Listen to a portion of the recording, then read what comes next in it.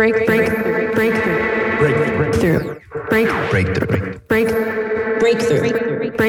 You are now listening to Breakthrough News.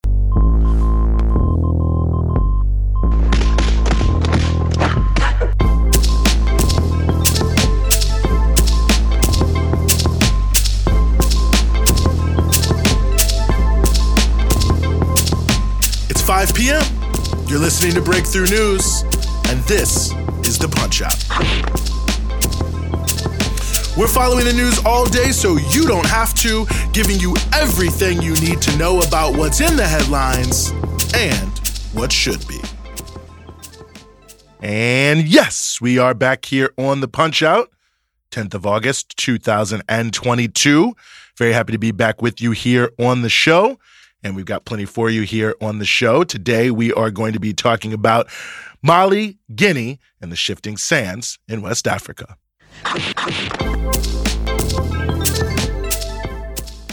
Last year, both Mali and Guinea saw the military take power in what was widely seen as a rejection of the close ties those countries' governments had maintained with France amidst widespread revulsion to the neo-colonial policies emanating from Paris among the population in both places. France has been widely protested across West Africa in recent years, as many West Africans place the principal blame for poverty, inequality, and internal conflicts on the French and U.S.-led order that has governed the region for decades. Roughly a year on from the events in Mali and Guinea where the military took power, both countries are back in the news as Mali continues to be mired in conflict and Guinea's political system faces challenges from the opposition, which seem to make this a good time to take stock of where things in the two countries stand. In both countries, the question hanging over much of the discussion is when and how both may return to an electoral system, to have elections, essentially. Mali has announced it will hold elections in February of 2024 and elections for a new constitution and new legislative elections in 2023. And that was enough to get the regional West African bloc ECOWAS to remove its sanctions on Mali and also for Mali to have some international financing that had been suspended restored. But it wasn't enough to keep French President Macron from continuing to blast Mali for kicking out French troops on a recent trip to Africa. In Guinea, the situation as it regards elections is in flux. ECOWAS claims that Guinea agreed to have elections in the next 2 years, as opposed to 3 years announced by the military government last year. The government, however, is maintaining that they did not, in fact, agree to this timeline, and it's not entirely clear what's happening in terms of what that timeline may be. The situation has turned tense between the government and some civil society groups over just this fact. This week, the government ordered the National Front for the Defense of the Constitution, or FNDC, dissolved. And this is after the FNDC had led large protests in the capital in late July that left 5 protesters dead. The military government has been engaging with the FNDC and other civil society groups over the various aspects of the transitional process, and the root of the disagreement between the government and the FNDC seems to be over that dialogue process, with the FNDC accusing the government of dragging its feet and the government accusing the FNDC of threatening national unity. In both countries, the military forces who seized power did so specifically to speak to the challenges facing both nations that they said could not be solved in the previous political dispensation. So any new elections will likely not make much of an impact if, by then, some of these underlying issues are not addressed, and in both countries, the situation still seems to be in a degree of flux. In Mali, the issue overlaying almost everything is the conflict in the north and central parts of that country with armed fighters linked to ISIS who are challenging the government. In northern Mali, there have been a long series of running conflicts rooted in competition for land and resources between farmers and herders, and also the conflict has roots in the struggle of the Tuareg people who live across the Sahel for greater recognition and self-determination. Ultimately, many of the Tuareg fighters, a number of whom had close links to the former Gaddafi regime in Libya, were displaced by ISIS and al-Qaeda-linked forces who exploited the various differences in conflicts and were able to take advantage of the Malian alliance with France to build some support for themselves as something of an anti-Western force, quote unquote. The conflict is continuing apace in Mali, and over the weekend, 17 Malian soldiers were killed in an attack by these armed groups, who've also recently launched some attacks much further south in Mali than they ever have. The Islamicist armed groups seem to be trying to take advantage of the fact that Mali is in the process of switching horses, so to speak, in terms of security partners, having kicked out the French and formed an alliance with Russia. Western media and the French and U.S. governments have launched a propaganda campaign against Mali, accusing them of all sorts of war crimes and denouncing them for working with Russia. The U.S. also sanctioned Mali by removing them from the AGOA trade program. Notably, the same media and the same Western nations were not even close to as loud about war crimes when France was bombing villages. The government in Mali is, however, moving forward with the long-stalled reconciliation process with Tuareg groups and their allies in the north, with whom they signed a peace deal in Algiers in 2015.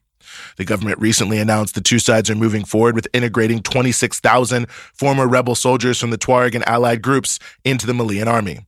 And that's a major part of the peace deal that was made in Algeria in 2015.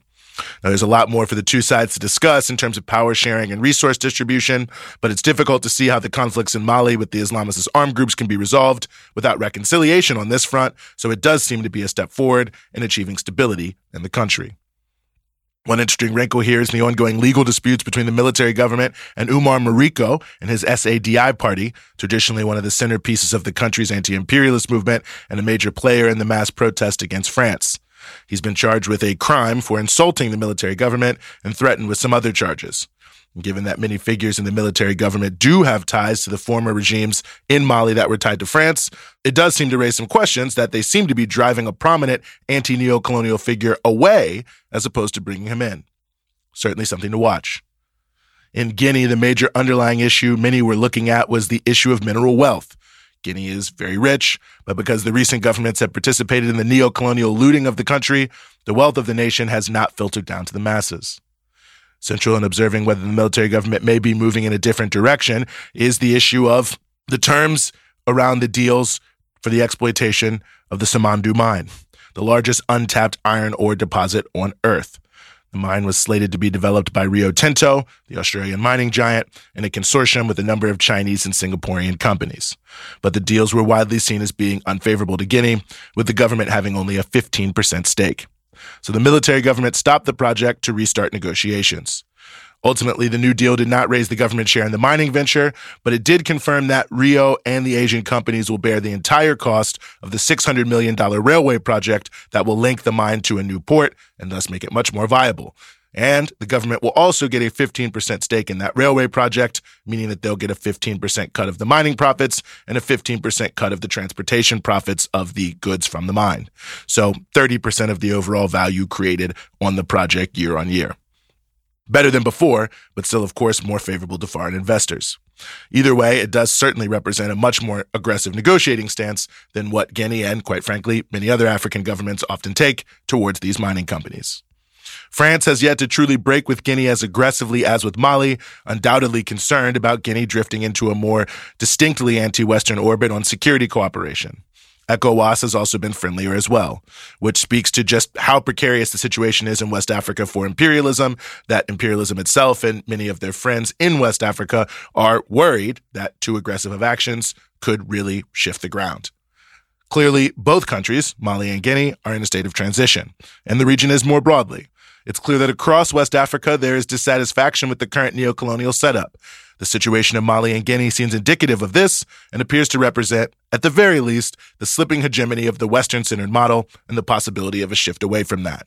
In particular, Mali's bold stand to ally with Russia, knowing it would face serious attacks, shows clearly how the ground on the continent may be shifting. However, it still remains as much in the realm of possibility as the realm of reality at this stage, and much is left to be determined. But nonetheless, the situation in both countries does speak clearly to the fact that the neocolonial status quo in Africa is under serious pressure.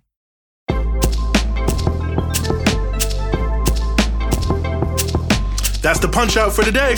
We're with you Monday through Friday, 5 p.m. here in New York East Coast Standard Time, 2 p.m. in Los Angeles Pacific Standard Time, and 9 p.m. GMT. And of course, you can support everything we do here at Breakthrough News at patreon.com/Breakthrough News. It's your patronage that keeps all of our offerings here at Breakthrough News moving forward. And of course, you can check us out across all your social media platforms, Instagram, Twitter, Facebook, at BT Newsroom.